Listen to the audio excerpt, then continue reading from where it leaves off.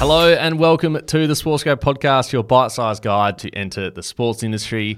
Joining me, as always, is the strategic Ruben Williams. How are you, mate? G'day, Ryan. I'm doing fantastic. Thank you very much. I've actually just had a bit of an injection of strategy. I've just returned from a couple of days in Sydney, and I was up at the Unisport Australia conference, which involves sitting in on the annual general meeting for Unisport Australia. Wow. So got to learn a bit about the business, what's going on in the world of Unisport in Australia. So feeling quite strategic, but also got the chance to present at a conference up there, which is the first time I've had to do one in person, Ryan. Yeah. It's a different skill set presenting in person. Is. Yeah. You can't edit. You can't hide behind your notes on your screen. You can't. There's no cheeky notes on the side for you to just look at. Nah, exactly right. You can't wear whatever you want from the waist up. It's entirely new ball game. So but a lot of fun at the same time, and really just reminded me how good it is to get out there and meet people again and chat with them face to face, even like before the presentation, after the presentation, all that sort of thing. So, had been having a good time in Sydney last week, made some good friends. So, nice, mate. Time to do more of it, I think. Been clocking up some kilometres on the aircraft lately, us two. So it's good to be back in the studio. Absolutely, it's been a little bit of time. Excited about this episode, so let's jump in. If you want to learn more about who we are, feel free to connect with us on LinkedIn. We do love LinkedIn. You'll see a bit of content from us. Or if you want to ask us any questions at all, jump into the Sports Grade community. Absolutely buzzing the big Discord server at the moment, so jump in if you haven't already. It is going off, and a quick shout out to one of our members, Luke Richardson, who's just landed a role. Big old Richo. Luke Richo, his name is on the Discord server. I love that. Yes. Bit of nickname in him. And he's awesome. just updated his title to include Netball Australia. It's massive. Where he has landed a role as a digital and social media officer there, covering the Super Netball League, which is fantastic. So well done to you, Luke, and well done to Netball. They are absolutely smashing in there. They just keep hiring person after person at the moment. But if you are like Luke and you want to get your foot in the sports industry, or if you are like Netball Australia and you want to find good people quickly and easily, there is something for everyone inside the sports grad community. I just got a call from Athletics Australia this morning, in fact, and they were like, hey, we need someone to fill a role really quickly. How do we get involved? So look forward to seeing them in there as well. But nice. Jump inside if you want to get amongst it. Awesome, Rubes. Sorry, I just got to clear my throat for this one. By the way, June is a really special time.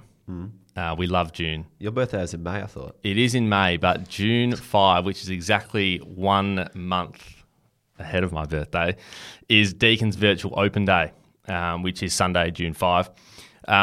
Genuinely awesome event. I know we've done open days in the past where we've gone and seen the uni. There's virtual ones as well, which are just as good. So for those out there looking to get into uni, Deakin is your first stop. So you can explore courses, check out campuses, have your study questions answered as well, and you can do that all from the comfort of your own home.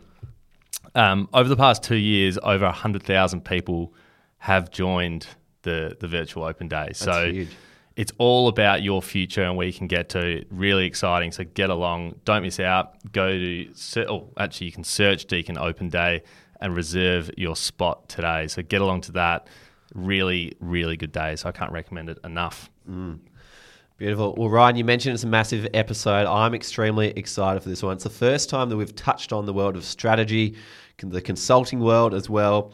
Our guest for today is Oliver Gilbert. He's a senior strategy consultant at Gemba Group. Now, Oliver started off at the prestigious Melbourne High School in the inner east of Melbourne. You say that with such a smile on your face. It's one of the great schools in Melbourne. Yep. And he smashed his school there. He went off to ANU, did a law degree, absolutely blitzed it there as well, before stepping into the consulting world with Deloitte and Macquarie. But in the back of his mind, he always knew he wanted to work in the sports industry. And so he created this incredible foundation for himself and knowledge of consulting and business as well, so that he could apply it to the sports industry at the right point in time. Yep. And 6 months ago, that point in time came, and he's now working with Gemba. And I think there's a lot of people who have been through a similar pathway to him and would love to apply it to the sports industry. So he's just an incredible example for those people who want to apply their trade to something they're passionate about. Yeah, absolutely. Love this episode. Sorry, my voice is a bit funky today, isn't it? It's probably just being back in the studio. But Ollie, great episode. Awesome guy. What stood out for you? Because for me, there's a lot. Yeah, well, the number one thing that stood out for me was just how to get into a strategy role in sport. You know, he talked about all the different extracurricular activities that you need to do. I don't know if extracurricular is the right title. It's probably required curricular activities. Like you can't just go get a degree and expect to work in sport. Required curricular. I like that. Required curriculum. You'll understand the required curricular things that Ollie did soon enough. But then also you need to have the right motivations as well. So hearing why Ollie wanted to apply it to the sports industry was particularly interesting and how it was so well grounded in who he is. So I think there's a lot that people can take away from Ollie's motivations and the extra things that Ollie did to get to where he is now. Yeah, absolutely. I loved just the explanation of what strategy is. Like it's a big buzzword, I feel, in the sports industry or any industry. So getting an explanation about what work he does day to day was pretty cool. And I think a lot of people out there kind of think, hey, yeah, I'd love to be in strategy, but don't really know what it involves. So hearing some of the projects he works on, genuinely awesome. Yeah, and very articulate in terms of the process from start to end of what he actually does too. Yep. And then finally, the other thing I really enjoyed was just uncovering what it's like to work at an agency. We've talked to a lot of clubs, we've talked to a lot of leagues. Today we're talking to an agency and finding out what their world looks like, because they sit across all different areas of sport. So for those who are considering a slightly different environment to take their career, Ollie paints a really nice picture of what the agency world is like. Awesome. Well, let's jump in, grab a pen, enjoy this chat with Ollie Gilbert.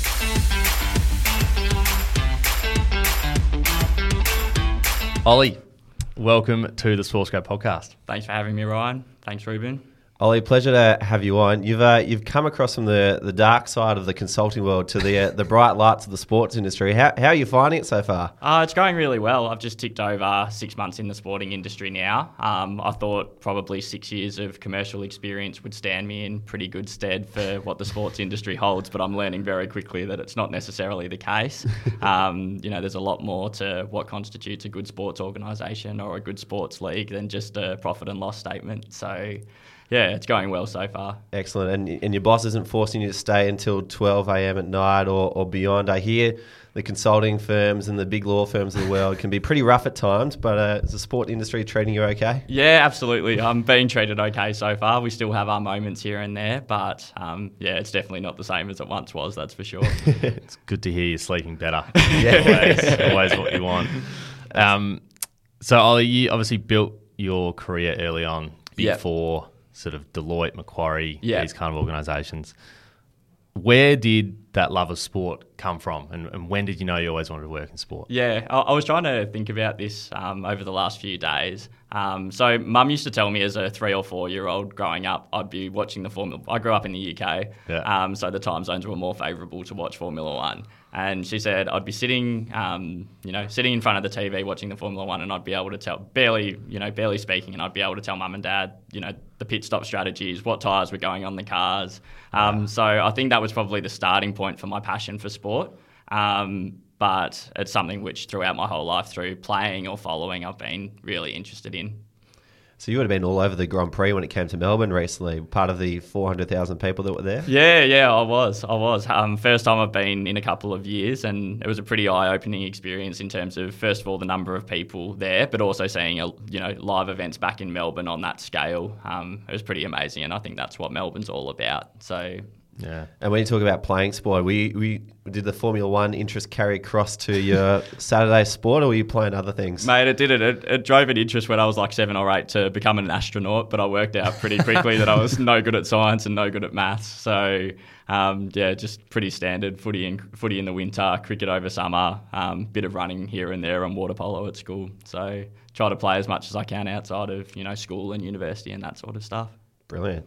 Well, we've heard that you had a bit of time working at the MCC. Is that correct? Yeah.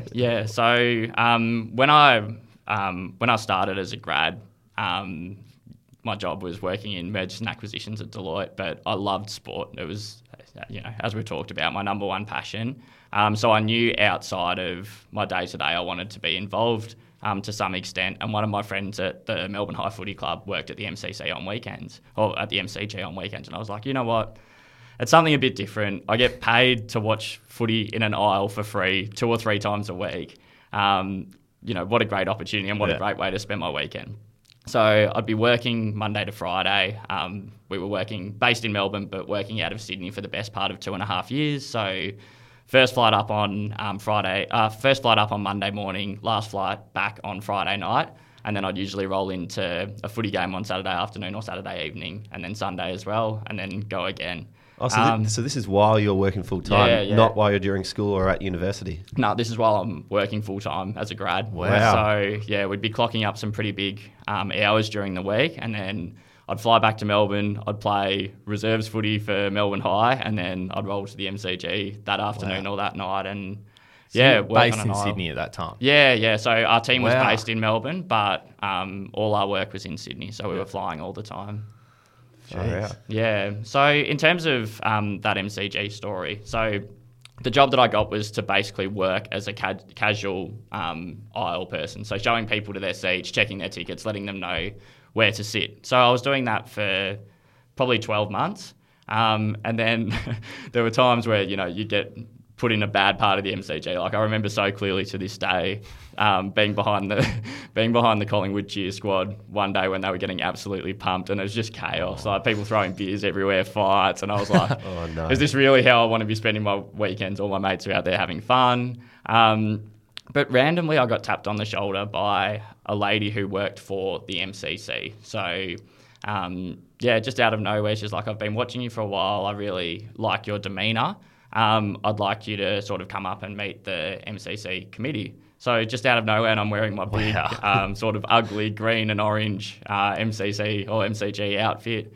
Met the MCC committee and they were like, we want you to work for us on match days. So I went literally from being the most junior person at the MCC to probably the most senior person out of 1,000 employees in the space of 5 minutes. Wow. Yeah. Wow. So in terms of what my role was at the MCC, I was basically the match day assistant to Stephen Goff, who at the time was the CEO or president of the MCC. And I'd work on the door. If he needed me to run upstairs to the office and get him any fact or figure, it'd be helping out with that sort of stuff. And it just gave me access to the who's who of sport in Melbourne and across Australia, I guess, which that's what gave me, again, going back to your question, that's what gave me the fuel to be like, this is the industry that I want to work in because, on a match day, you might have the club boards, you might have the AFL exec, you might have people from all around Australia. We had Joe Biden in when I was there, which was pretty cool. Yeah. Far out. I was at that game. I remember that. Yeah. So that was massive. I've never seen a level of security like that before, and obviously that was before he was president.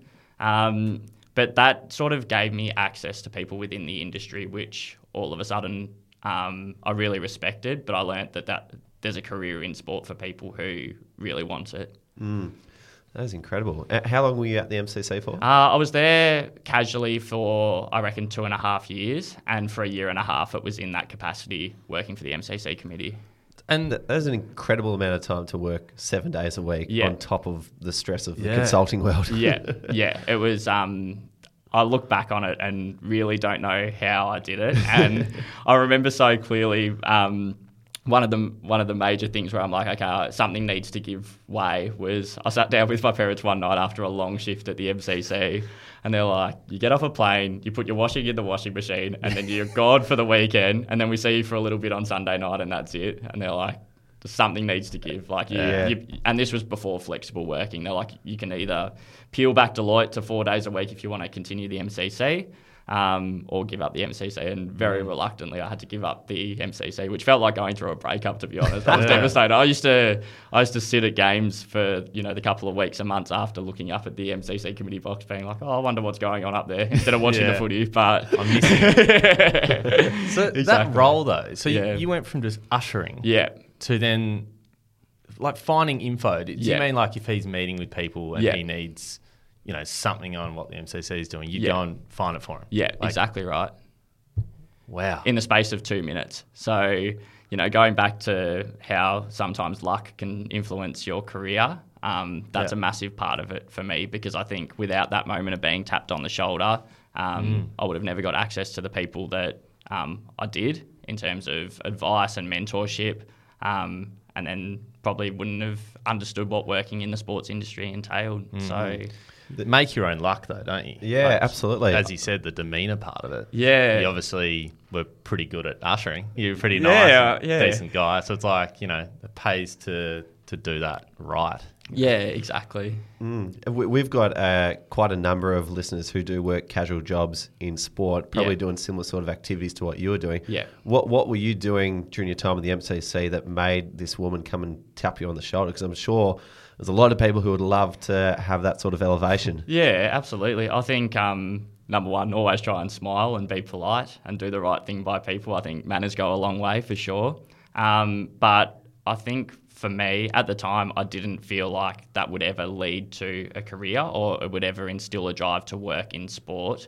But a job in sport doesn't have to be the CEO of the AFL. Like literally starting as, cleaning the grounds at a local footy club, being on a local committee, volunteering, whatever it might be, is genuinely a step in the right direction. And I think you may not feel this because you're so passionate about it and loved being at the MCC every single day, but I think there's a level of humility to be able to step back from the work that you're doing in the consulting world and say, I'm going to give my time to the MCC on the weekend for a much lower pay to watch these people throwing beer around and make sure everyone's safe and having a good time. Yeah. And I think that's very comparable to other people who are looking for something else to add to their resume and want to make it in the sports industry, but are unwilling to put their time into a grassroots club or otherwise. But, you're a perfect example of someone who's willing to go that extra mile, find time somewhere, make a lot of sacrifices, and it's worked out extremely well for you. So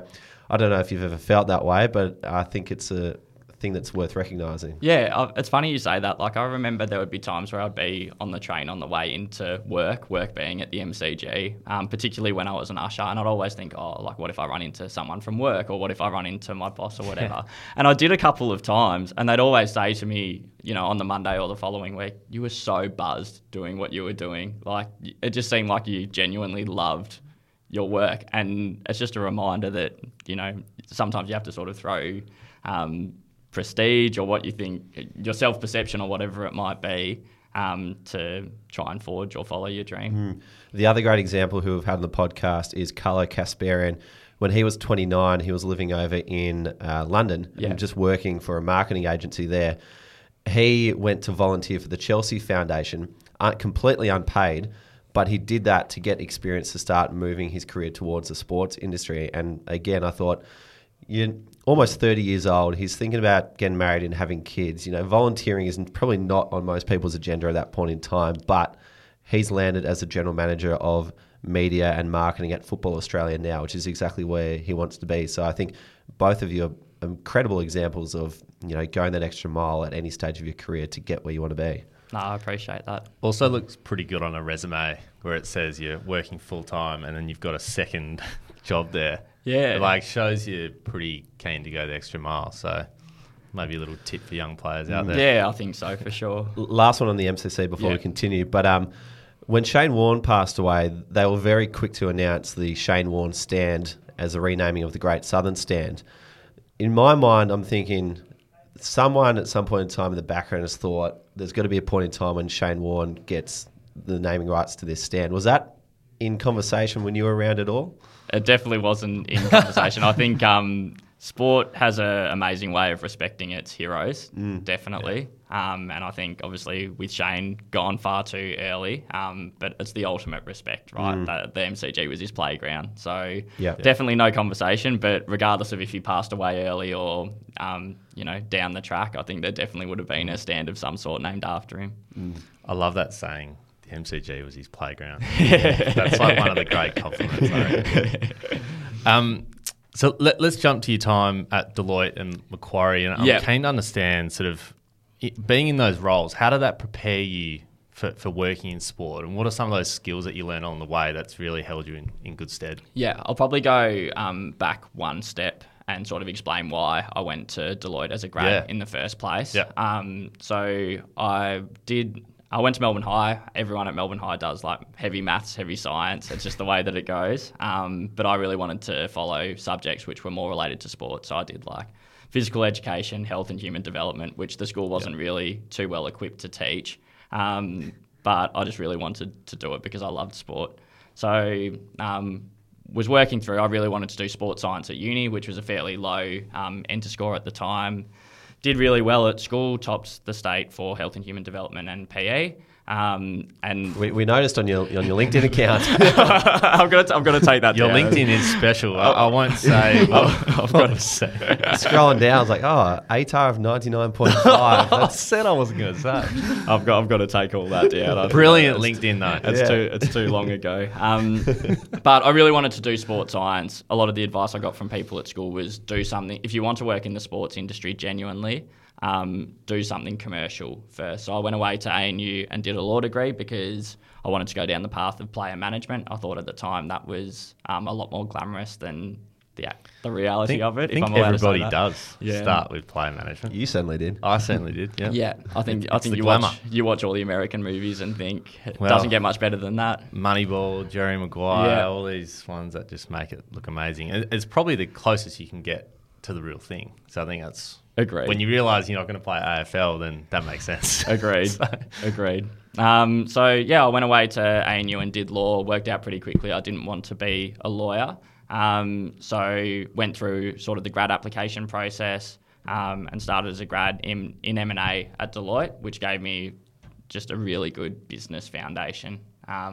We worked across a heap of really interesting projects around sort of, understanding business fundamentals.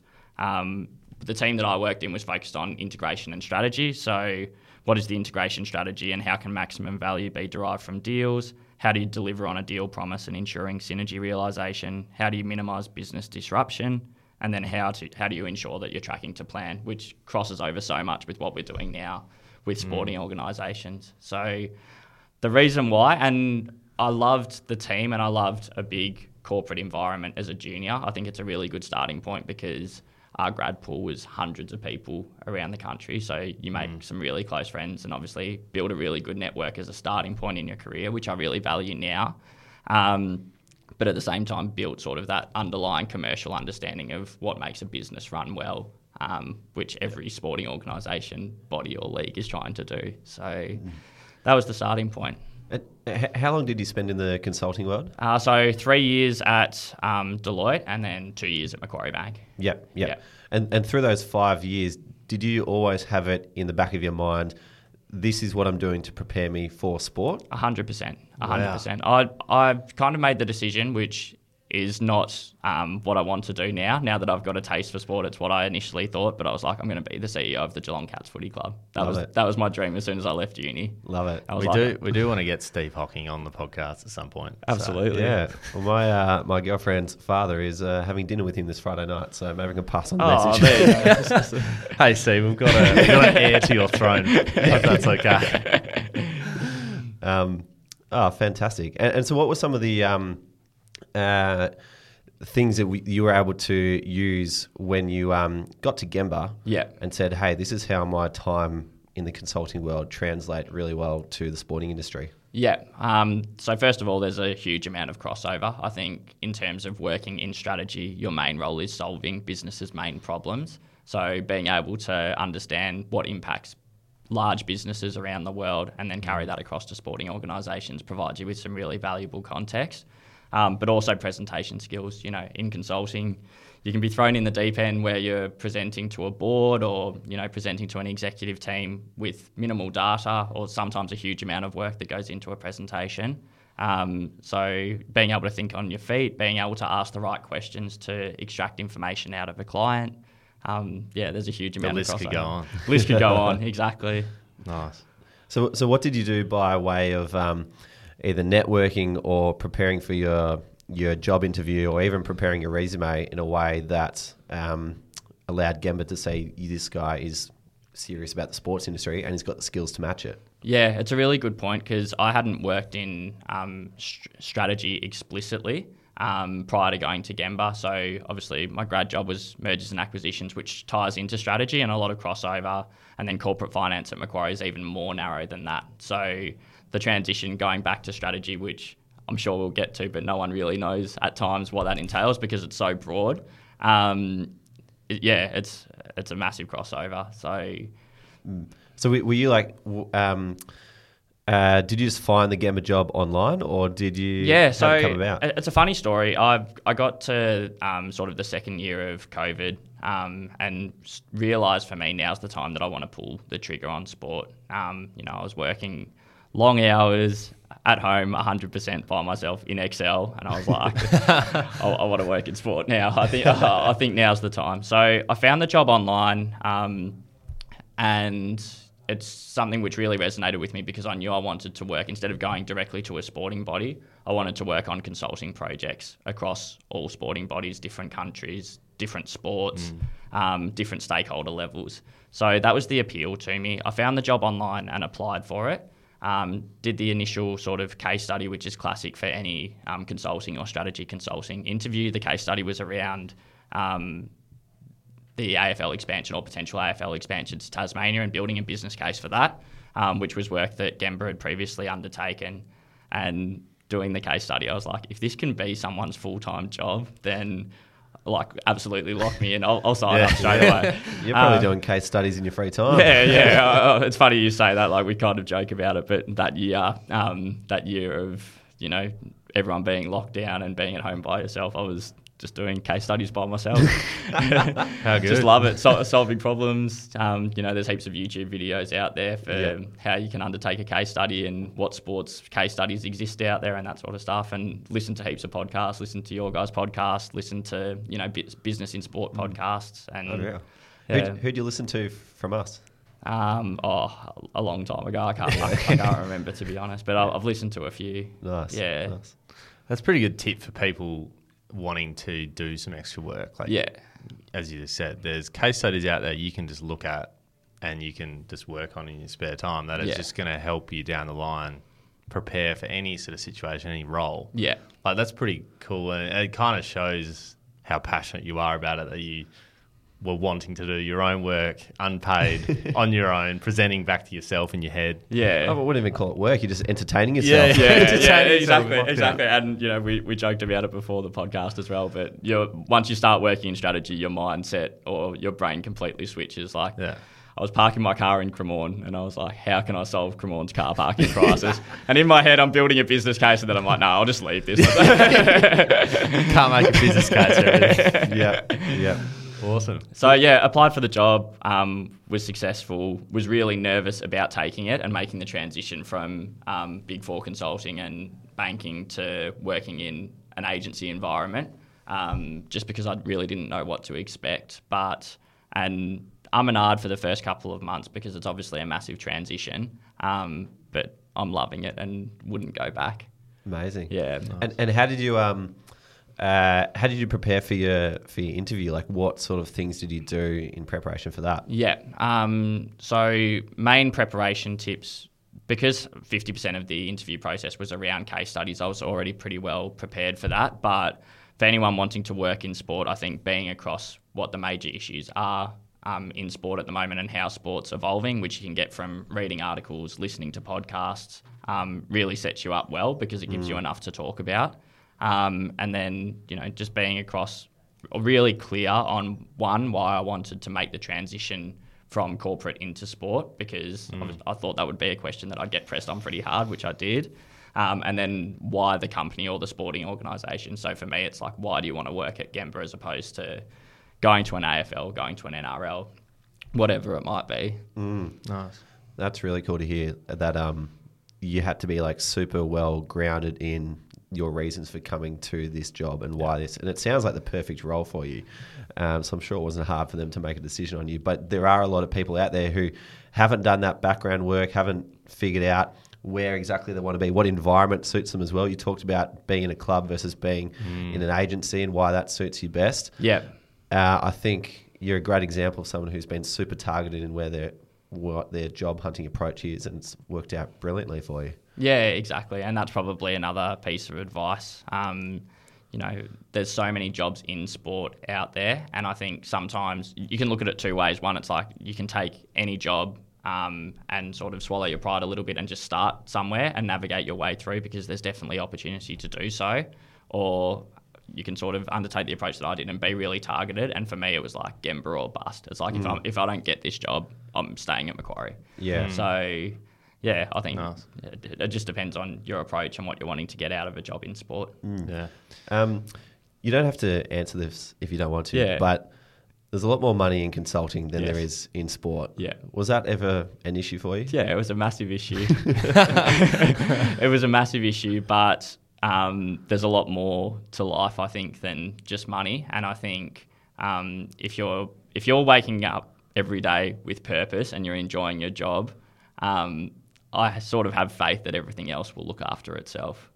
Yeah. And you don't regret that now at all?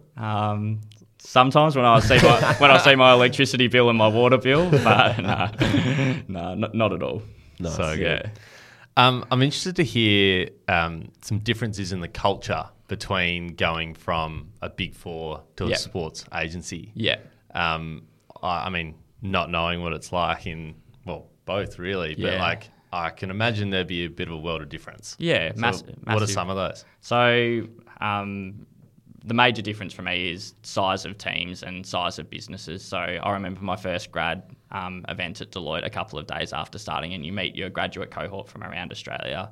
I don't know the exact number, but it would have been over 500 people.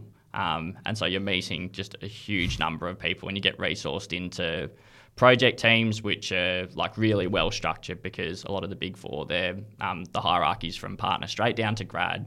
It's a tried and tested business model. They're really structured in how they manage projects, how they resource projects. You're usually working on one or two projects at a time, have a very distinct and clear role within that project. And, comparing it back to a sport analogy, if you look at a Formula One pit stop and everyone has their specific role and that's their role that they're really good at, and the team just builds around that, that's sort of how, definitely in M&A, we structured our teams. Now I'm working in a strategy team of 4 people, soon to be 5, across 8 to 10 projects at any time. So there's a massive shift in terms of the diversity and spread of workload. But also from a cultural perspective, you're working with a much smaller team, which means relationships are so much more important, because you need to be getting along well with and trust and respect the people that you're working closely with as well. And like a lot more, there's a lot more responsibility on each person. I can imagine it would be hard to have a little piece of a project, and now it's like you probably have to lead multiple. Yeah. And the onus is on you, whereas like before you can probably bounce off people a lot easier to get that input. Yeah, exactly. And there's pros and cons to that. The pros are in a smaller team, you get loaded with responsibility. An analyst in our team yesterday presented to Arsenal on their licensing strategy by himself. Wow. Wow. That's an opportunity that in a massive company you wouldn't get for years. That's probably like a really good point about working in sport. Like you get those opportunities, whereas in these huge companies, like you're going to have to work for a long time to get the opportunity to present to Arsenal. Yeah. So that's probably a big plus for people wanting that experience. Is like you're going to get that sooner. Yes, you're probably going to get paid a little bit less, but you're going to get that experience way sooner than if you were, working in a Big Four or something like that. Yeah, exactly. So probably the main difference is number of people and the size of the business. But I definitely see that as a positive. I never had the opportunity to be involved in like team financial planning and resource planning and setting budgets and all that sort of stuff, which now I'm getting the opportunity to do so.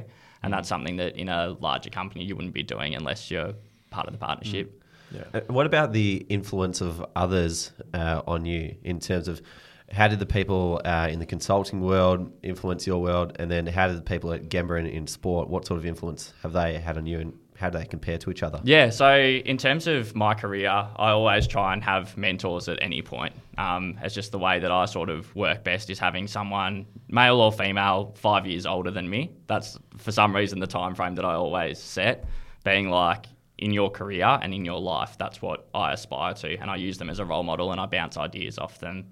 I was really lucky to have that in consulting. Obviously, you're working with some really smart people all the time who, we talked about before, what I was doing during my grad years, but then there's people who are senior management consultants, directors, partners that have 3 kids, they're volunteering, they're on 10 boards, they're doing so much. And I think having someone to bounce ideas off, to get advice off, but also who you can provide value to as well is really important. So I definitely had that in the consulting world. And then from a Gemba perspective, you're working with some of the smartest people in sport all the time.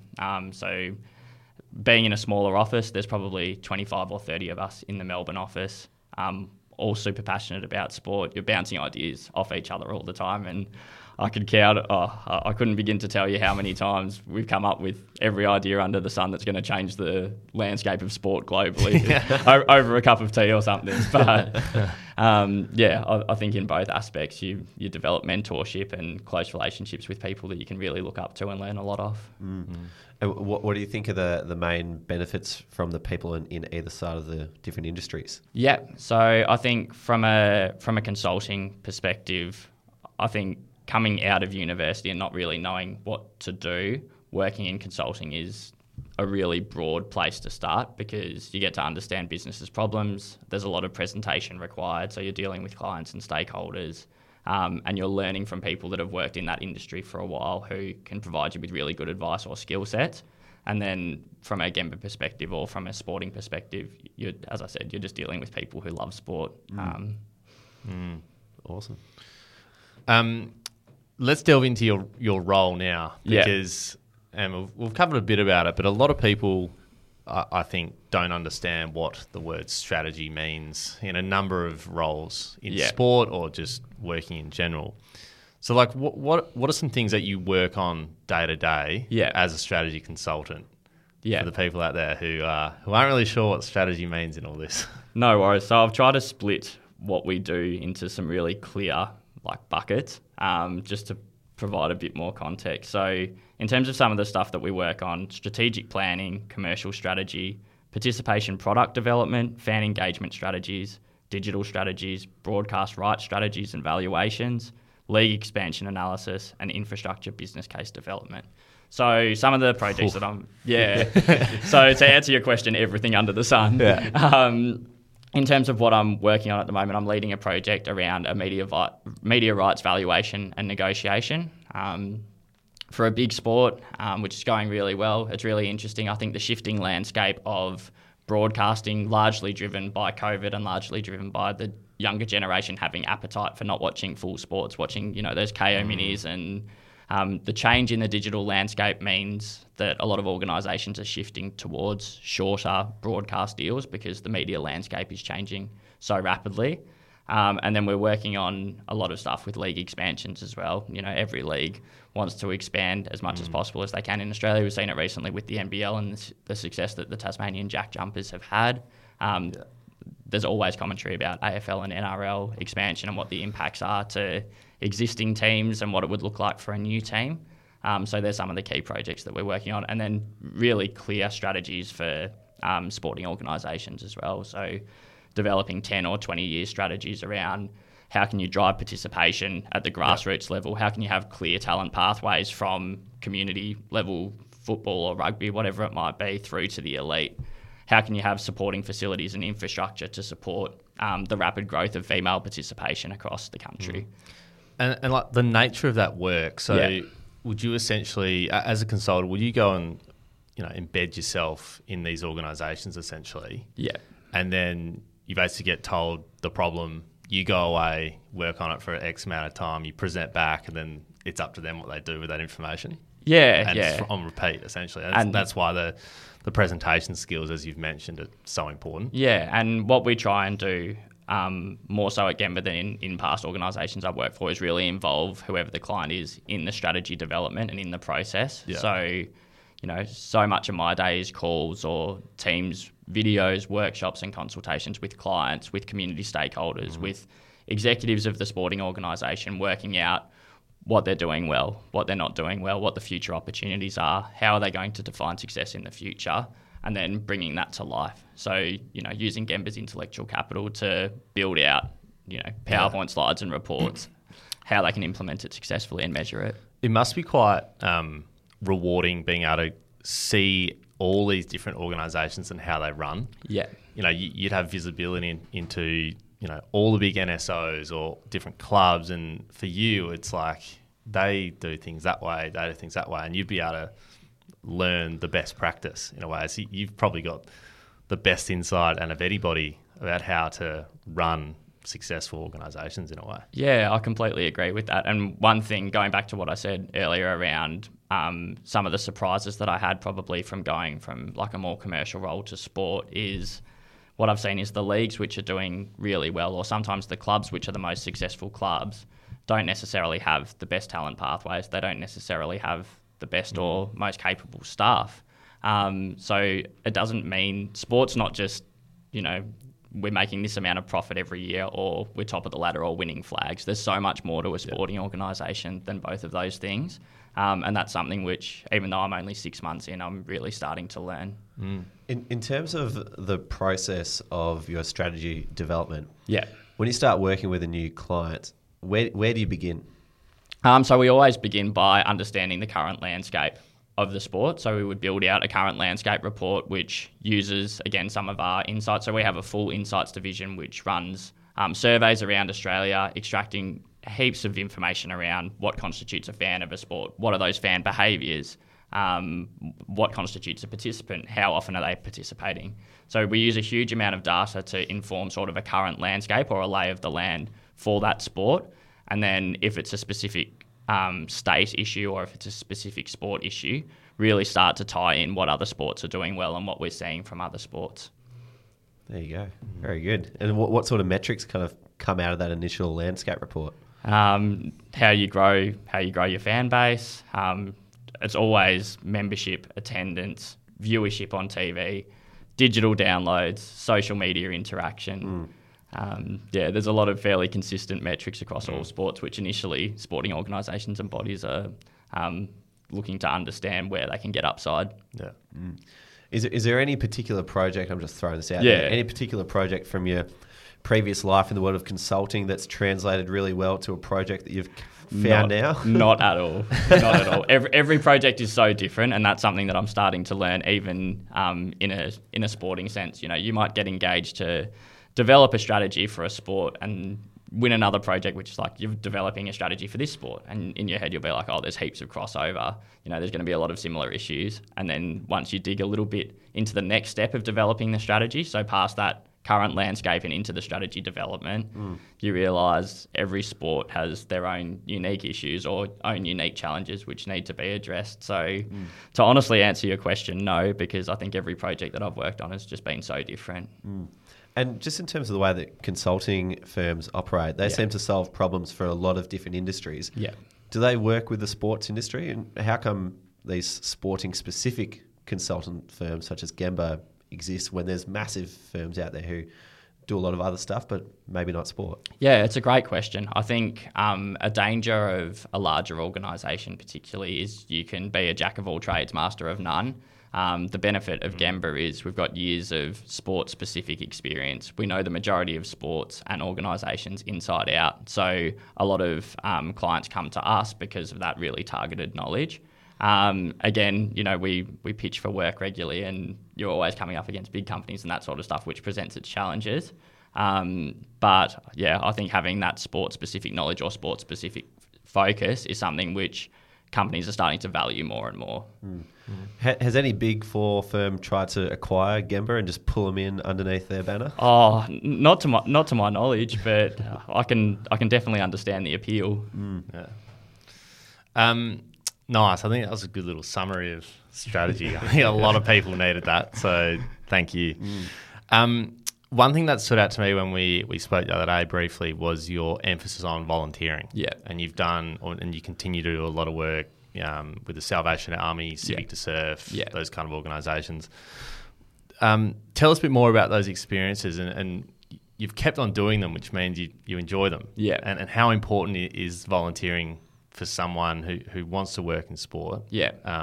And, you know, would love to hear the experiences you've had with them. Yeah, absolutely. So I'll probably talk more to the Civic to Surf. So when I was at university, from 2010 through to 2014. I was at a college up at ANU for 3 or 4 years. And the guy who was like the president of our college was the most amazing sportsman, like the best academically, head of our college, so up and about. But behind closed doors, he was having a really tough time. And I remember so clearly, he got up in front of the whole college, kind of out of nowhere, doing his, head of college speech or whatever, and started talking about his mental health journey. And from that, he started this charity called Batir, which is Sydney-based. They deliver, they work with a lot of sporting organisations, but they deliver sort of mental health programs to schools and universities. So what happened was, at the time, I was the men's health officer of my college. So the way that colleges were set up is you basically have your head of college and then a series of prefects, and every prefect has a designated role. And my role was like men's mental health and men's physical health, which I loved, but also had massive challenges at the time. You're dealing with probably 150 males who... at the start, when I accepted the role, I was like, "Oh, it'll be fine. No one's going to come to me, and no one's going to talk to me about any of that stuff." I can honestly say, for the best part of a year, my door was getting knocked, 5 or 6 times a day, just for a chat or for some help or some guidance in the right direction. Wow. So that's where a passion for mental health came from. Seb, who's the guy who founded Batir, then started Batir, and a couple of my mates were like, "This is a really good idea. We want to raise some money for Batir." So they organised a run from 5 of them. They organised a run from Canberra to Sydney over the course of 7 days, and they raised heaps of money. And then the next year, I was like, that's a really good starting point for the charity. And then comes back to a consulting mindset, which I didn't know existed at the time. Where's the strategy behind it? Come on, let's build it. Yeah, I'm like, okay, they've done a really good job and they've raised a bit of money, but I'm going to scale this. And I'm going to turn what was a 5-person run over 5 days into a 24-hour relay, including 80 people from ANU and Sydney University. And we raised a heap of money, and it just drove a passion for me around mental health, around what those charities can do. Batir have had amazing partnerships over the years with New South Wales Waratahs and a heap of other sporting organisations. And it's interesting, like some of the insights that we've pulled out from Gemba's Insights program have said, from the survey respondents, mental health is what they perceive to be the number one issue facing sport over sort of the next 5 to 10 years. So tying that back to volunteering, one, it's really important to have passions outside of your work to keep you sane. Number two, mental health for me is something which is so important. I think it's an ongoing issue. We're seeing it in sport all the time with players taking their mental health breaks. It's really important to be able to bring the best of yourself to work and the best of yourself to your family and friends and partners and all that sort of stuff. But then 3, tying it into a sporting context, volunteering is the best way to meet people in the sporting industry, and people really respect, you giving up your time for a purpose that you genuinely believe in. Nice. Unreal. That's very cool to see, and to know that you've continued to do that on top of what your 7-day working a week already. Yeah. I don't know how your clothes got washed. But thanks, Mum. Your calendar would be out of this world. Yeah. You must need some serious sorting of things. Yeah. What's happening? That's funny because in sort of my day-to-day, without a calendar, I'd be pretty stuffed. I'm a bit of a shambles. I'm not very good at cooking and cleaning and all that sort of stuff, but it's a work in progress. Yeah. I think one thing that's so apparent with you is that you're just so passionate about what you do, and the best decision I think you've made is find something that you love to do, because everything has just become so easy for you after that. It might not have felt easy the entire time, but I think people who try and force themselves into doing something that they don't necessarily enjoy but think they should be doing just find themselves pushing a boulder up a hill the entire time, whereas for you, the floodgates are open and you're just spending your entire life doing it. You've just immersed yourself in every situation possible. Jacob Tober last week, who we chatted with, he was another great example from a sports science perspective. He'd go to uni, learn the content, apply it in every angle of his life. And it sounds like you've just, dived into every situation of your life with this consulting brain that you've got, tried to solve problems along the way that you care about. Yeah. And you've come out in a very good situation. Yeah, I agree with all of that. I love also that you've made peace with the fact that you're following a passion and you're not following money and wealth and things like that. I feel like a lot of people, I genuinely think there's a lot of people who would be in your position who are working in jobs that pay really well. They're working so hard. Yeah. And like the trajectory is great, but they're probably not loving what they do. Yeah. So I love how you set out from the start. You're like, I'm going to work in sport. I'm going to go through this to get some really good experience and, you know, learn and get to that point. And now you just pull the trigger and you're totally fine with the fact that you could probably earn heaps over there, but you're like, no, like I'm sticking to my guns and what I love to do and what I've wanted to do for so long. Yeah, and it's really interesting that you say that, because there's been sort of a few life moments that you get there. You know, there's times where you're working really late in the office in previous jobs, and you're like, do I really love what I'm doing? And if the answer is no, then you know you need to change something up. But the whole time I kind of had that belief that I was working towards something, which I really wanted. On the flip side, and sort of the discussion around money, like the world is changing so much. I think for our parents' generation, it's like you take a grad job in a prestigious company and you work your way up, and it's a very safe route. There's 14-year-olds playing FIFA earning millions of dollars a year online. I heard that on the weekend. I was like, oh, wow, like we're too late. Exactly. Yeah. We're also not saying you're not on a bad wicket, by the way. You're probably earning great money. So, yeah. For those who do have a commercial background, whether they've done a commerce degree, economics degree, what and maybe some of them have slipped into grad roles at consulting firms or law firms, what would you say to them if they were looking at making a transition into the sports industry? Yeah, I think there's never a wrong time to do so. I think if anything, now is a really good time to do so, because a lot of organisations have restructured as a result of COVID and are a lot more clear on the roles within their organisations and what they're trying to achieve.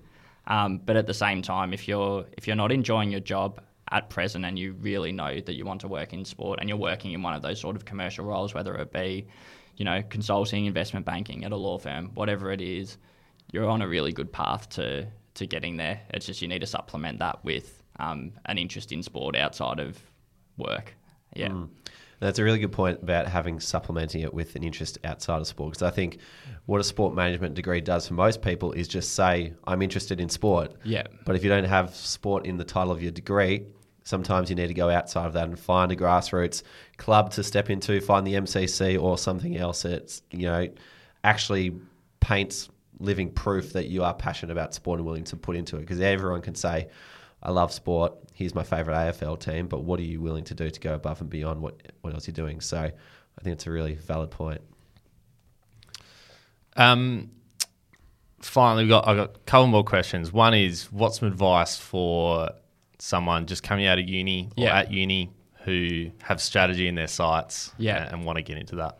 Yeah, I think as a starting point, know why you would want to work in strategy and what it entails. Yep. I think a lot of people that are hiring for junior roles at the moment, a lot of the commentary that comes around unsuccessful applicants is they didn't really know why they wanted the job, or they didn't know what a job entails. And I think that's a product of grads sort of coming out of uni and applying for tens or in some cases hundreds of jobs and just sort of throwing the resume out into the world and just hoping something lands. Where I think being really structured and strategic in what you want to do and why, whether that's strategy or marketing or any other aspect of sport, is really important. Yeah, nice. Mate, finally, the other day I was trolling through LinkedIn and I saw an incredible report that Gemba has just put out on NFTs, crypto, and how they're having an impact on the Australian sporting landscape. So I quickly emailed our good friends at Gemba, and I actually said this would be perfect for someone to come in and present this to the sports grad community. So we've been lucky to get you to come in next Wednesday and present that report, which is pretty exciting because I need a serious bit of knowledge on NFTs and crypto and all that kind of thing. But can you give us a little bit of a taste about what that's about? For those interested and listening, this is an exclusive Sports Grad community presentation. So if you want to come along and listen to Ollie, jump into the community. It's going to be absolutely awesome. So next Wednesday, Ollie's going to give us a bit of a teaser now to get you on board. But I'm genuinely excited for it.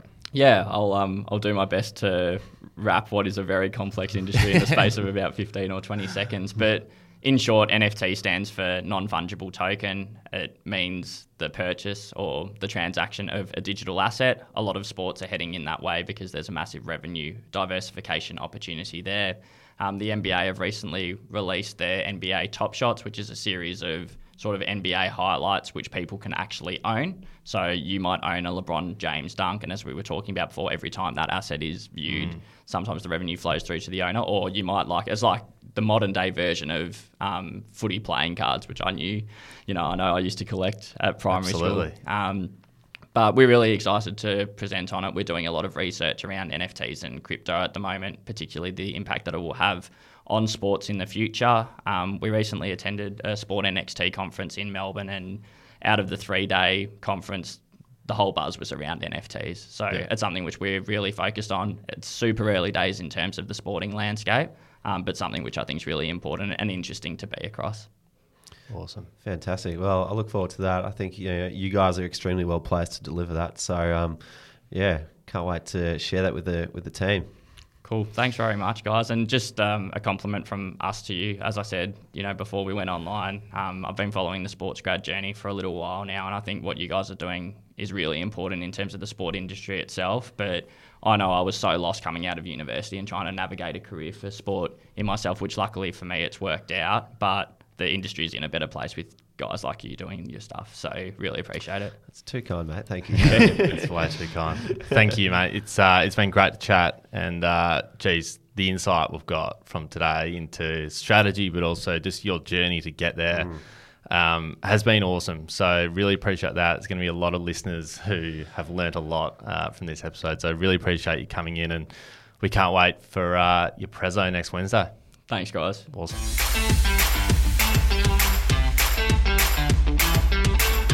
Alrighty, well, awesome chat with Ollie there. That was one of the great episodes, I reckon, Rubes. Just good conversation and just some great explanation around sports strategy and what is involved in that world, because it seems there's just endless possibilities with that line of sport. So what were some things that you took away from that? I think the number one thing I took away from Ollie is just how passionate he is about this and how well his skill set is suited to what he does. Yeah. And there's a great quote that goes by, find the thing that looks like play to you, that feels like play to you but looks like work to others. And I think Ollie has absolutely found that. And I think that's probably the best decision he's ever made, because he's now out there every day, and as you heard, in his own time during COVID, creating consulting case studies for himself to go and solve. So that's come from having a really good think about, what problem do I want to solve? Ollie's thought about, where do I want to spend my time? What problems are around the world that are worth me spending my time, that I'm actually interested in? Because he duxed health and PE all through school. He could have gone down the health route quite easily and been amazing at that. But he decided, this is what I'm most interested in. This is what I care about deeply. Yeah. This is how I'm going to apply my trade. And I think that decision has just made every other decision after that much, much easier. So I think one takeaway from Ollie is find the problem that you are really invested in and is worth solving, because you're going to enjoy it the most. Yep. I'm taking away the fact that all he really did when he was working casual shifts at the MCG, you guys want my voice again, is just nail his job at the time. And a lot of people say to us, I'm working casually at the moment, what do I need to do to get a full-time job or, progress in my current role? To be honest, all he did was just do his job really well. And that's almost all that matters when you're in that job. Just nail what you're doing, and then those extra opportunities will come. So for those out there in casual roles, just kill it. Absolutely dominate it, because he got handpicked because I think he mentioned demeanour.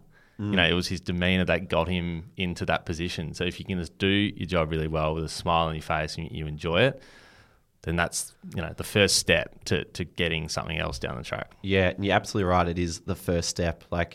As we said at the start, they're not extracurricular, they are required curricular. You have to be doing something else. A degree is not enough, or just a usual job is not enough if you want to step across.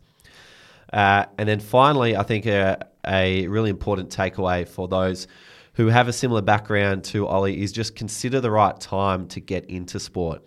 Because as Ollie was extremely mindful of, he wanted to spend time in the consulting world to build up the foundations of his skill set that he could then apply to the problems he enjoyed solving most. So he was really mindful of not getting into sport too soon, spending some time in diverse industries, working across a wide range of problems, and then adding to that those required activities, as we talk about. Buzzword. To then 5 years down the track after stepping out of university, then transitioning into sport. So everyone's situation is different, but just have a think about when is the right time for you to step into sport. Yeah, I love that. A reminder as well, so next Wednesday, the 25th of May, we've got Ollie coming in to present on NFTs, crypto, and the Australian sports landscape, which we are very, very excited for.